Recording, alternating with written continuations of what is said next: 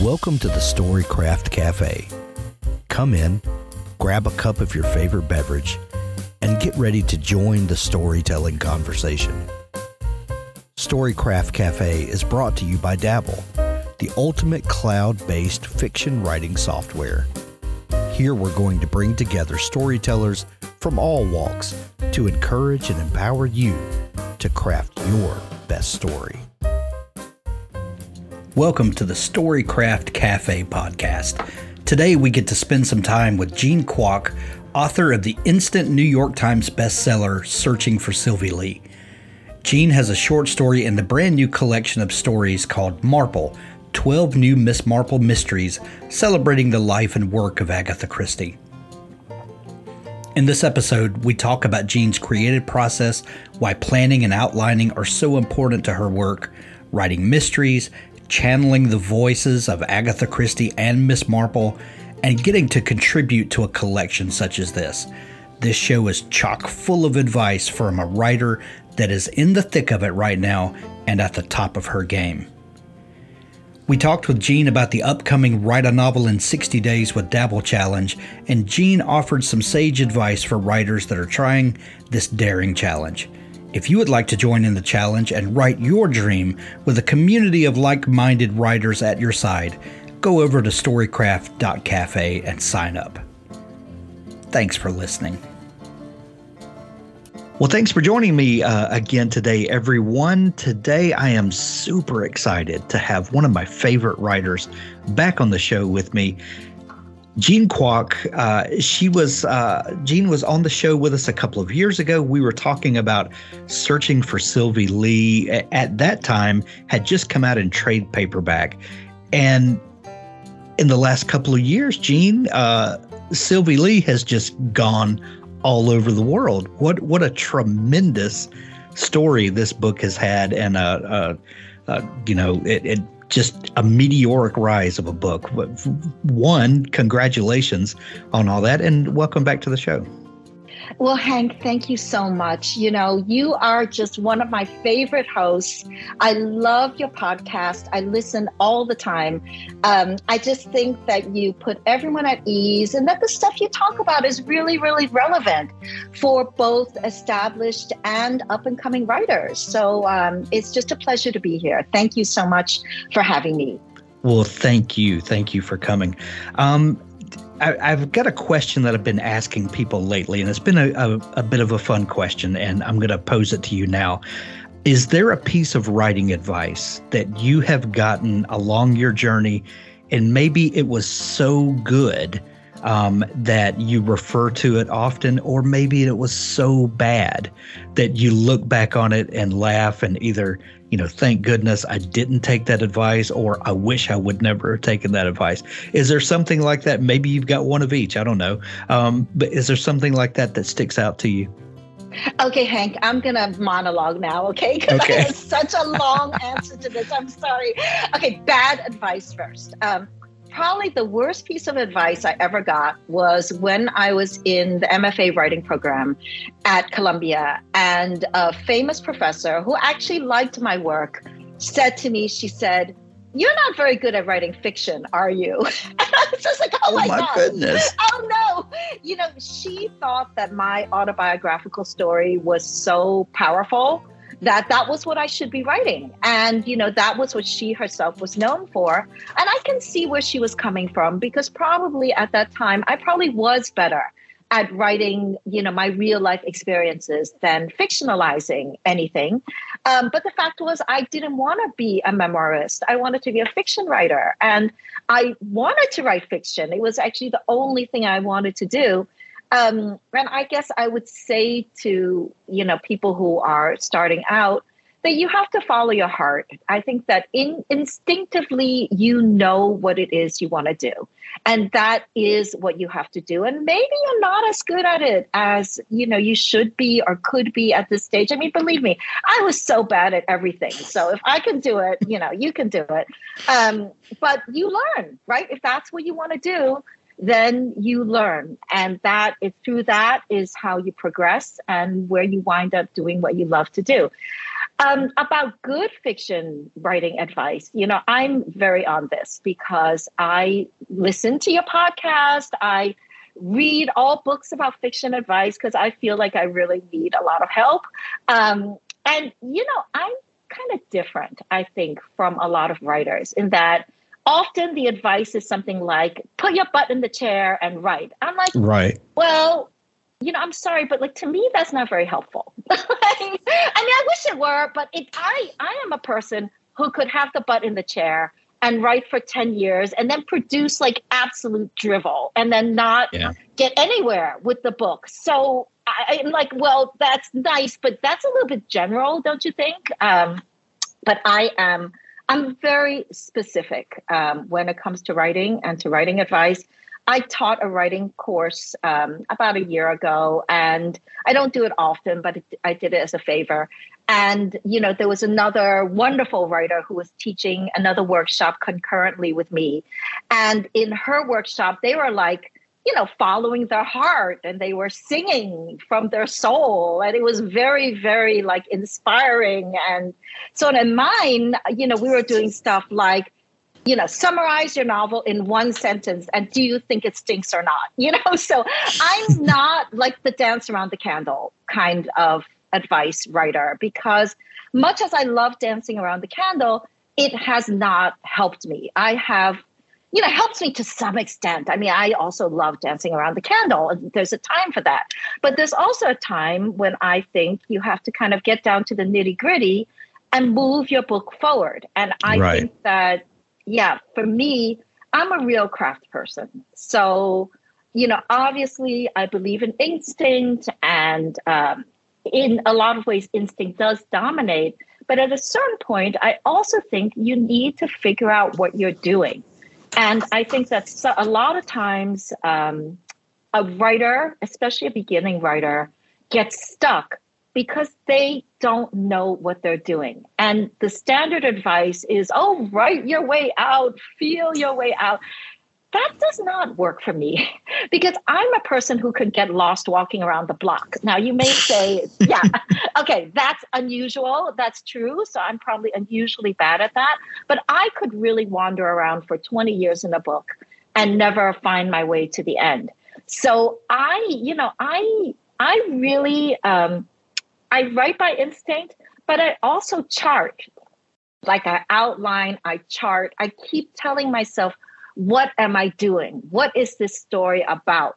What can happen? I look at 3-act structure. I think about 3-act structure. I don't always conform to it, but I think about, is there interesting stuff happening along the way? Do I have a climax? What climax do I want to work towards? How can I get to that climax in a really interesting way? When I'm trying to build a character, I really build them, so I write a bunch of stuff by instinct, but then I go back, and we can get into this later, but I go piece by piece to develop a character that I think is interesting and fascinating and that can come to life on the page. And so I do constantly tell myself, what is happening? Who is this person? Where am I in the plot? I have a subplot. How does it tie into my main plot? I'm asking myself those questions constantly to make my novel into a cohesive whole. Okay, so much of what you just said, I'm sorry.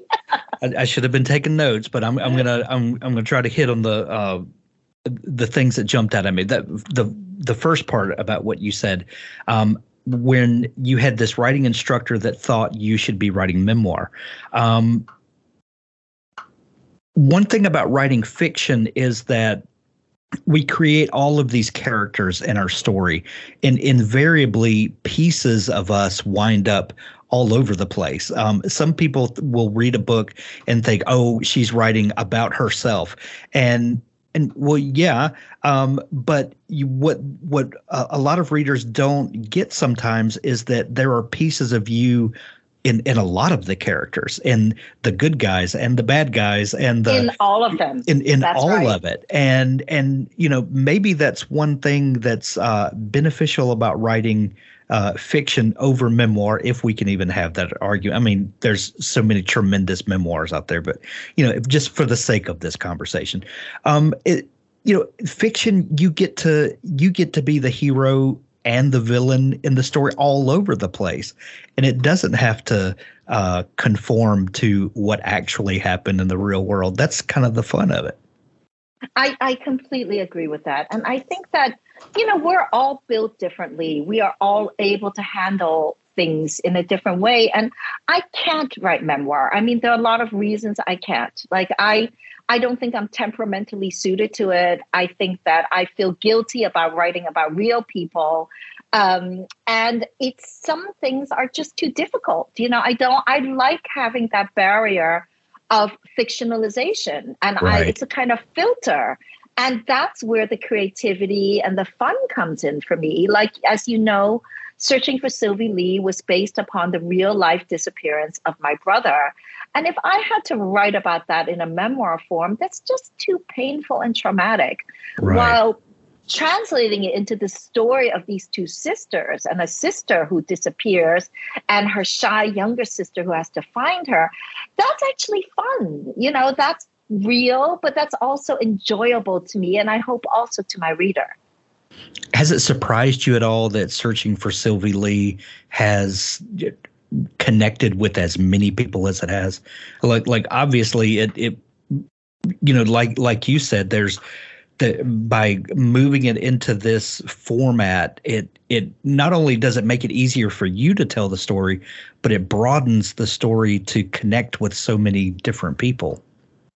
I think that's really true. And I mean, I've been really thrilled with the reception that Searching for Sylvie Lee has received.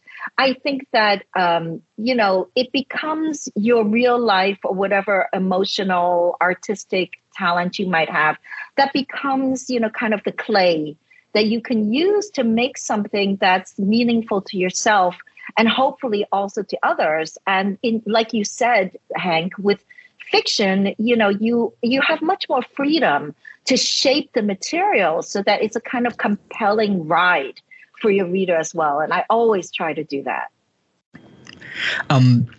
Jean, right before we started recording, I mentioned to you that we're kicking off a writing competition, or a challenge. Let's put it that way. October 1st through the end of November, we're challenging people to write a novel in 60 days to go from plan to execution to first draft at the end of it. And I'm going to be writing a mystery. This was, I was so excited to talk to you today because there's so many questions I want to ask. But you said that you are a person who likes to take your time and discover the story and really, play in the writing, if you will. But you also have to have the discipline of a plan and writing charts and things like that. How do you balance those two of wanting to be a discovery writer and but knowing that you have to do the business of being a writer? Well, I think that's an excellent question. I mean, first of all, I love the idea of writing that first draft within a really short period of time. Right. Because I can get really depressed when writing. I can sit there and I can think, oh my God, I'm never, ever going to get to the end of this thing. It's a monster. And I find particularly the first draft to be so incredibly difficult because you don't know anything. Like, you don't know what's going to happen. Like, it takes me 5 hours to buy a bottle of shampoo. So, like, you can imagine when I'm in a book and there are a million decisions to be made. Right. I find it very intimidating and very hard to decide. And I'm like, I did it wrong and I'm going to mess it all up. And then I'm going to write 4,000 pages, which I'll all have to throw away. So then I won't write any pages at all. So I can get really in a quandary. So I love that idea of getting through what I think is for most people the most difficult part, getting that first draft on the page in a short, concentrated period of time. And I think that for me, at least, the step from the first draft to the second draft is tremendous. I mean, It's almost like a different book. But need to have written the first draft, or else I can't write the second draft. I think there are writers whose first draft looks much more like the second draft than mine. Mine can be a completely different animal altogether. I think your question about planning versus discovery is really interesting because I've been struggling with that myself. I just finished my next novel and I handed it in to my editor. We're almost through edits now. And when I was writing this novel, the one that's coming after Searching for Sylvie Lee, I really struggled with how much should I plan it before I actually start writing. And, there are people who say you need to plan the whole thing. And there are writers who can do that.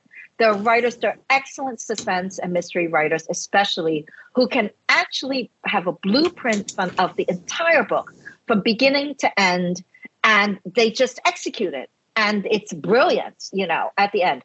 I can't do that. I tried. That did not work. What works for me is I need a kind of broad idea. So I need the posts along the way. So I know the initial setup. I know the big cool twist, in the middle. And I pretty much know the climax, like what's gonna, actually in this new book, basically every character died at some point, at some revision process. But so I wasn't quite sure who I was going to kill off. But in the end, that was clear. But I did know somebody would die. So I thought that was a plus. But so I kind of know the big things. But what I realized was that I don't know enough. I can't fill in the whole outline at the beginning. So what I do is I have a very rough idea of the whole thing. And then I go back and I write like the first 3 chapters and then I revise those chapters until I actually like them, so that I have some kind of foundation from which to work. And then from there, I know which characters I have. I know more about their lives.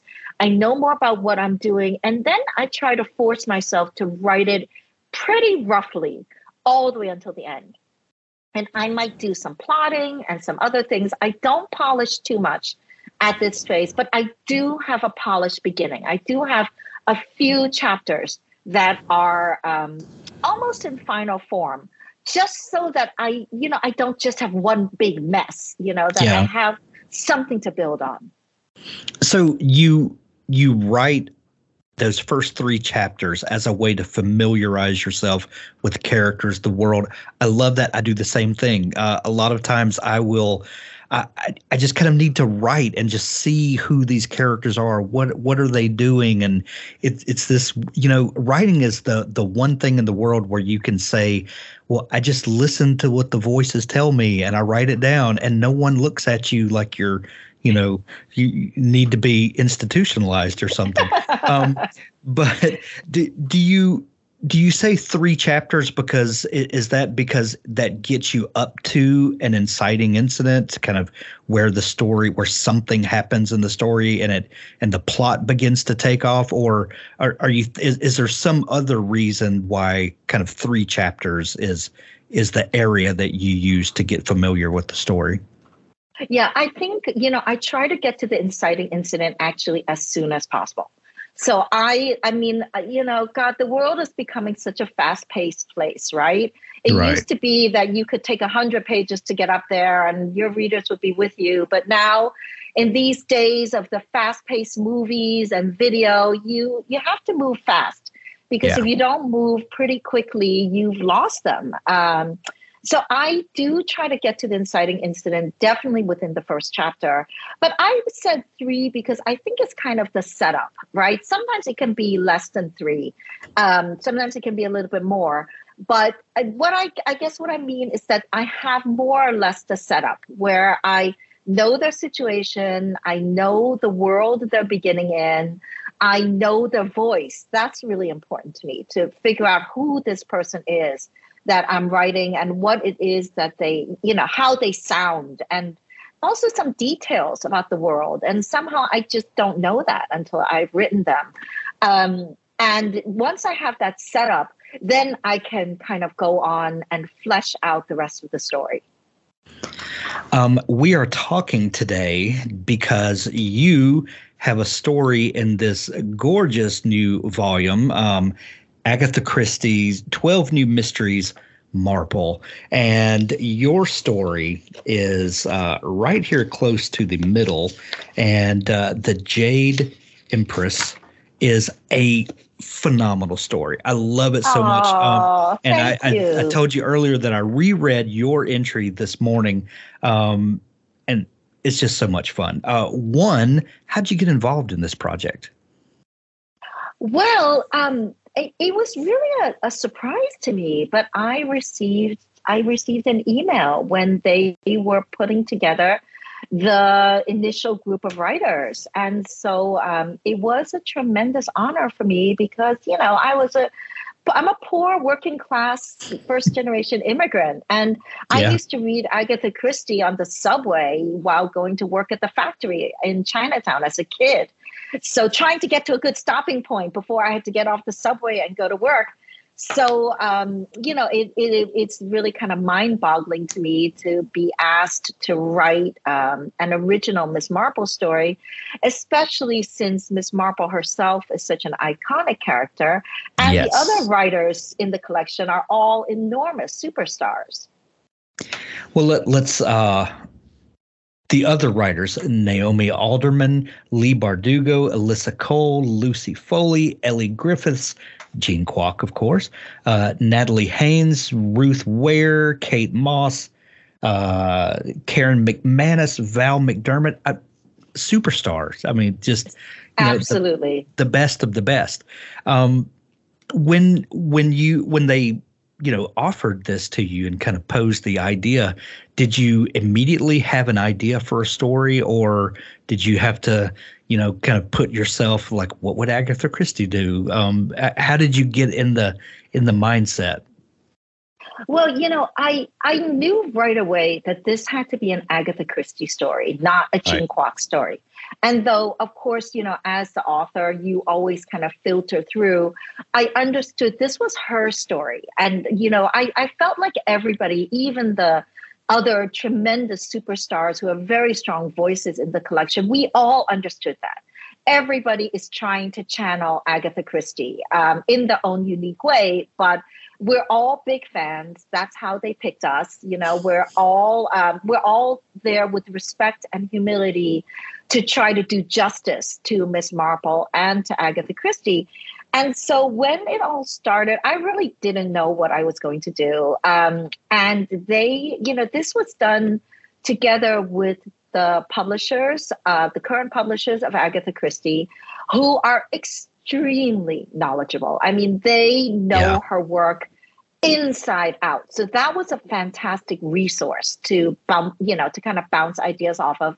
And with Agatha Christie Legacy, which is basically run by James Pritchard, her great grandson, and they hold the rights to the estate. And they're the ones who, approved things like the recent movie, Death on the Nile. Like anything that happens with Agatha Christie, they have to approve, especially something like this, which is a new project. Right. So the editors were kind of like, we want you to have creative license, but they were like, we have a few guidelines. And the guidelines were, no big changes to her story. Like, don't get her married or engaged or have children or anything like that, right? No interaction with other Agatha Christie detectives or other storylines outside of the Miss Marple universe. So they wanted to keep the universe and the time periods intact.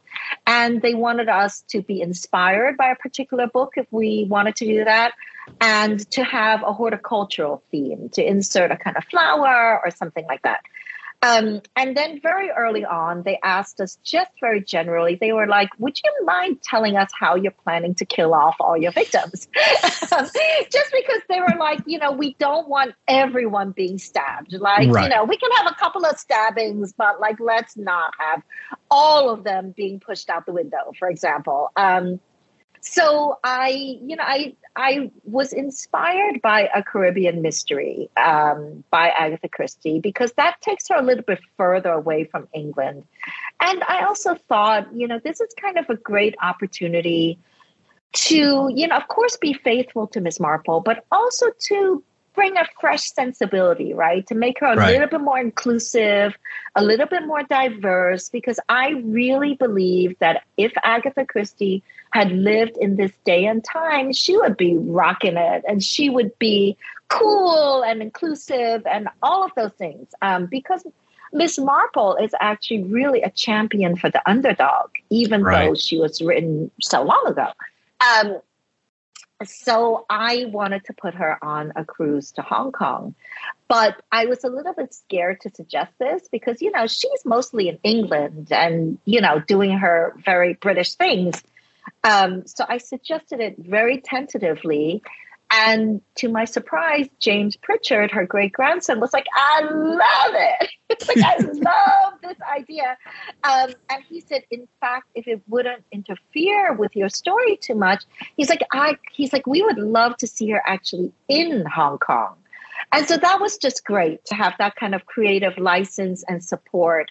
And so I felt like I could bring her into a Chinese community and have her doing Tai Chi and waltzing and tasting dim sum while still being the quintessential Miss Marple. That opening scene where they're waltzing or attempting to waltz was so funny yet so absolutely Miss Marple. It was spot on, for character. So not only do you have the challenge of telling a Miss Marple story, but you have to tell it in a way that Miss Christie would have told it. And, that's like two layers of, getting your writer head in the right space. What did you do to channel Miss Marple and then think about it in the way that you think Agatha Christie would have thought about it? Those are mental gymnastics that are crazy. This is why I love your podcast, Hank. Those are just such excellent questions. And so first thing I did was I went back to A Caribbean Mystery and I took it apart as a writer. So, of course, I had read it as a reader, but I went in and I outlined it. So I outlined it scene by scene. I outlined the point of view of each scene. I outlined the plot shifts and where she planted the clues and where the red herrings were. So I just tried to look at it structurally to understand, on a large scale, what Agatha Christie was doing in that novel. And I have to say, I was really so impressed by her craftsmanship. She makes it look so deceptively easy. And, you pick up one of her books, you're sucked in, and it's just such a pleasure to read from beginning to end. But there's actually a tremendous amount of craft and genius in the way she constructs those books.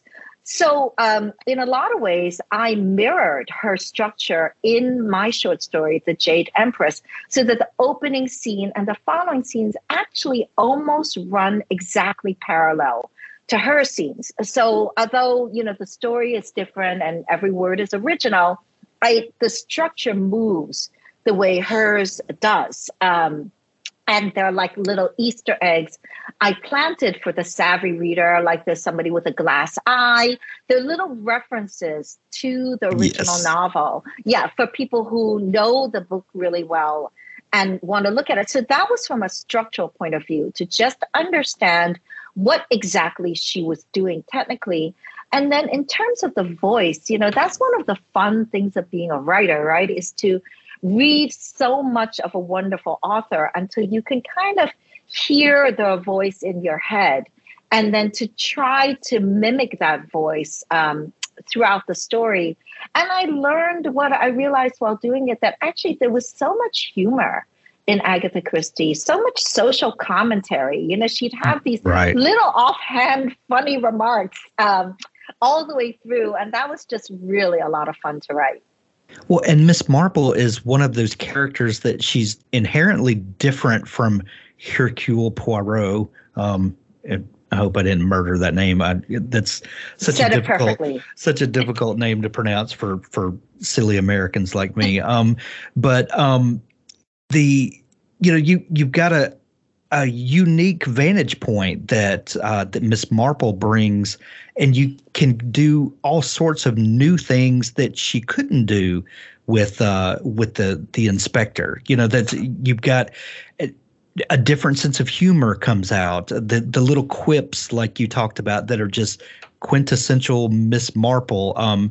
Having those different tools in your writer toolkit of being able to filter through these characters are genius. I love it. I love how you brought her character out. All the little idiosyncrasies that make her up are just spot on.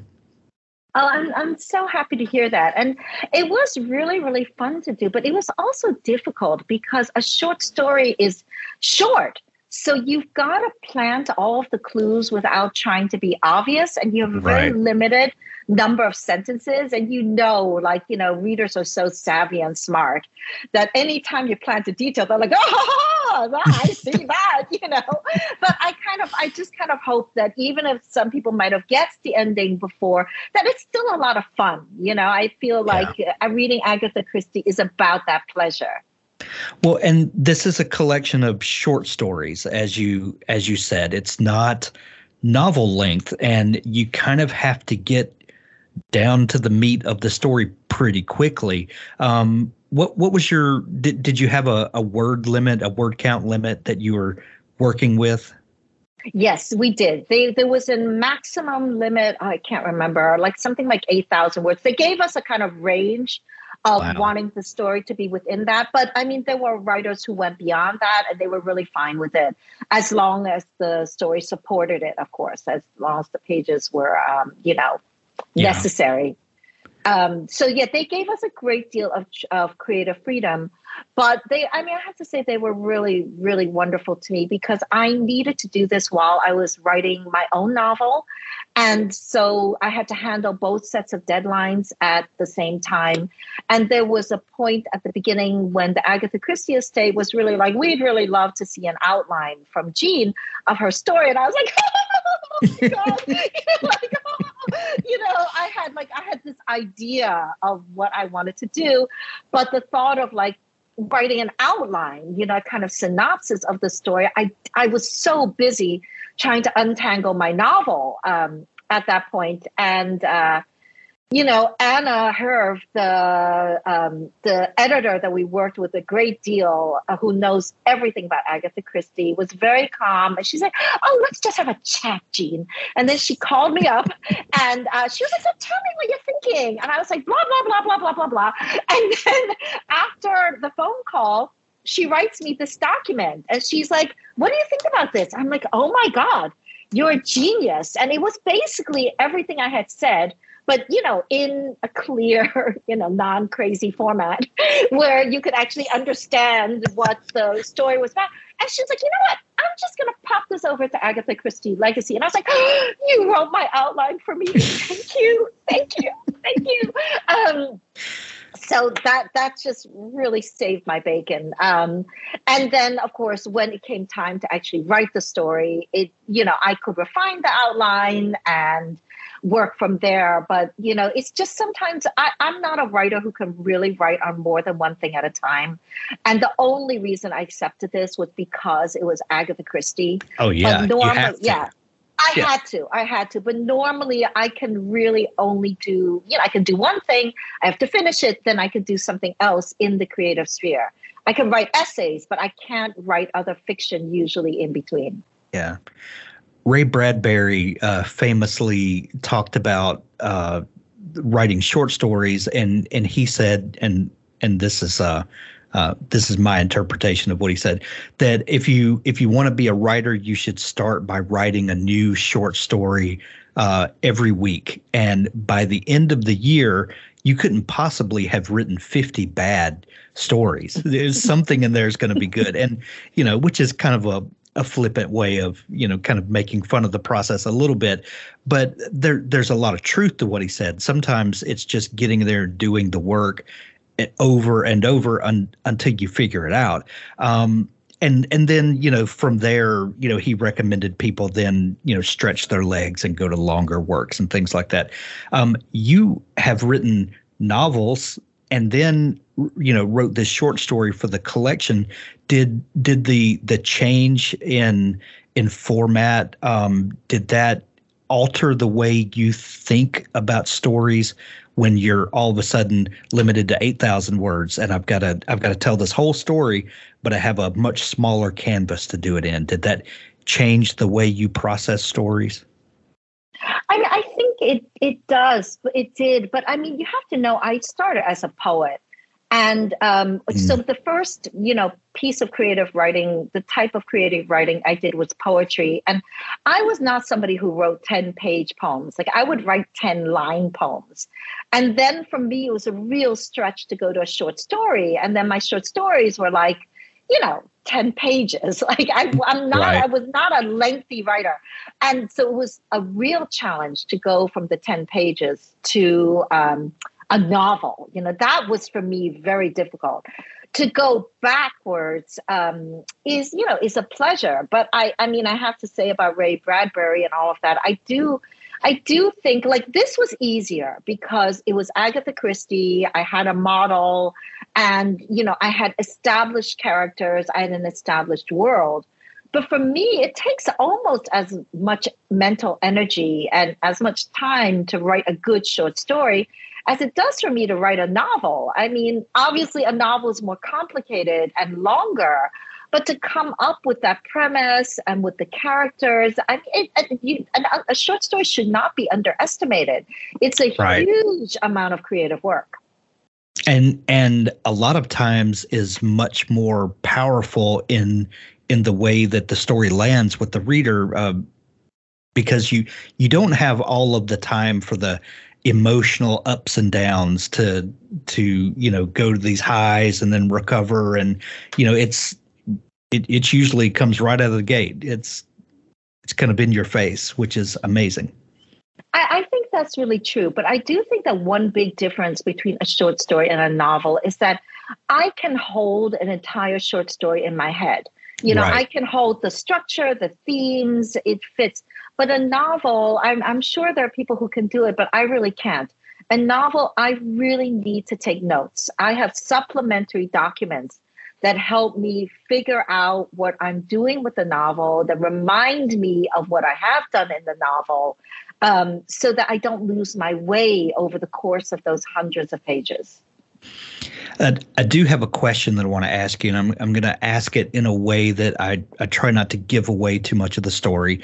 But when the murder happens, when a dead body appears, and Miss Marple just happens to be kind of snooping around in the way that she does, and she overhears things, and they're on a ship, by the way. So we've got everyone contained, nobody can go anywhere, and the investigator even says, well, we're on a ship. They're not going. I don't have to arrest anyone right away because they're not going anywhere. I can, kind of gather some more clues.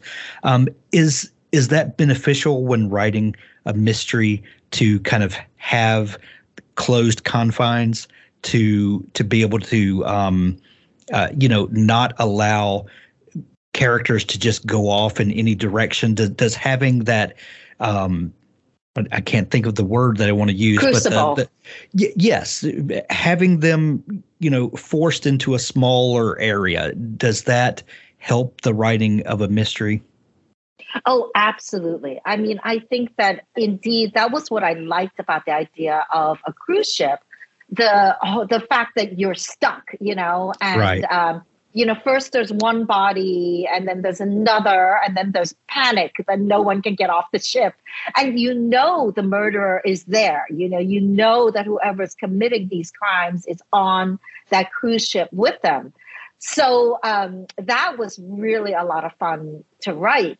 I think that, when you're writing a mystery or any novel really that doesn't have that situation, I try to recreate it in other ways. You need to you can't really have a book where the characters meet once and then they kind of all go their own separate ways. You need to they're like sheep. You've got to herd them together so that they can interact and that they can have fights with each other and they can betray each other and all of those things. So it is handy if you are able to lock them into a certain location or place. But if not, then you need to create a situation where they have a reason to run into each other, where they have a reason to interact and be forced into conflict with each other. A couple of years ago, when the Murder on the Orient Express movie came out, I took all 5 of my children. My wife and I have 5 kids, and all of us as a family went to see. This was right before all of my grown kids started getting married, so we were all as a family together, which we can't do anymore. But we all went to the movie to see this, and this was 100-year-old story at this point, and because it was right around the 100-year anniversary of Agatha Christie's work. And I remember watching this movie on the big screen and thinking to myself, I've read this story 10 times. I've heard, talk about this story my whole life. It's been in our cultural, collective forever. And yet it was still, I still found myself, going through the mystery in my head, trying to solve it. Who's doing this? And my kids all loved it, and I just thought, what a timeless story this is. And what is it that 100 years later we're still rereading? Agatha Christie's work, still getting enjoyment out of it, still seeing the brilliance in it, and we're still telling stories like the way she did. What is it about her legacy that is such a endearing legacy? Yeah, I think that's a really excellent question. And, coincidentally, I was on NPR's 1A yesterday with Michael Green, who wrote the screenplay for that and for the newest movie, Death on the Nile. Yes. And it was kind of great to listen to his take on how he approached writing the screenplay. And he also said, Agatha Christie was just incredibly talented. And, that's something that I think we underestimate in her because her stories seem like such easy reading. And we forget that she's in many ways the template for the modern detective story. She established so many of the norms that we follow today. And I also think that the movies were kind of great in that, for example, Death on the Nile, I thought I saw it recently. It was really delightful in that it followed the original book, but not completely. And I'm sure that there are fans who, don't like it, that it didn't follow it completely. But I enjoyed that. I thought it was fun to see another take on it. It was fun to see some slight variations. It was great to see more diversity and inclusiveness. I think, it's kind of preserving a classic while adding a fresh twist. I love it. The new book is Marple, Agatha Christie. 12 new mysteries in the Miss Marple universe. You're going to love this book. I know I do. Jean has a story in it that is fantastic. You're absolutely going to love it. We'll put links in the show notes of this episode to make it easy for you to go out and grab it. It's available everywhere now. Jean, you mentioned a couple of times this new novel that you're working on. What's going on with it, and can you tell us anything about it? Well, you're one of the first to hear because I'm just starting to talk about it now. It's called The Leftover Women.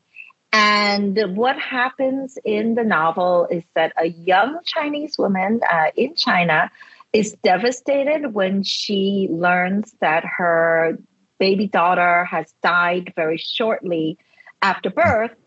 But a little bit later, she finds out that the baby had not died, but had actually been given away for adoption by her husband to a wealthy American couple.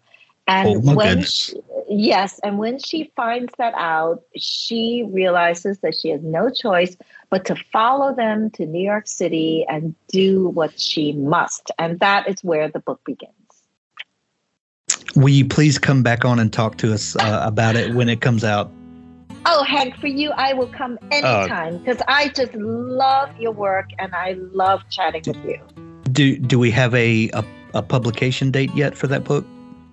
We are probably going to have it within the next week or so, but right now I am afraid to say, but we will let you know once we know. Please do. Please do. And let's do it again. Jean, if folks are just discovering you and want to dig into all the great stuff that you do, where can they find you online? Well, of course, I have a website. So that's jeankwok.com. That's JeanKwok. And that's kind of the nexus of everything. But otherwise, I am on Instagram, Facebook, and Twitter. So I'd love to hear from anyone. We will link that up in the show notes as well. Jean, always a pleasure to catch up. Thank you so much for taking time to drop by today. Hank, thank you so very much for having me. That's our episode for today. There's so much more to come as we talk to authors about the craft of writing, but also the business of publishing. Be sure to subscribe to the Storycraft Cafe podcast in your favorite podcast app so that you never miss an episode. The Storycraft Cafe is made possible by Dabble. Writing a book is challenging. Your writing tool should not be. Dabble is an easy-to-use online writing tool packed with helpful features that allow beginning novelists and published authors to create amazing stories. Visit us at dabblewriter.com and start your free trial today. Thanks for listening.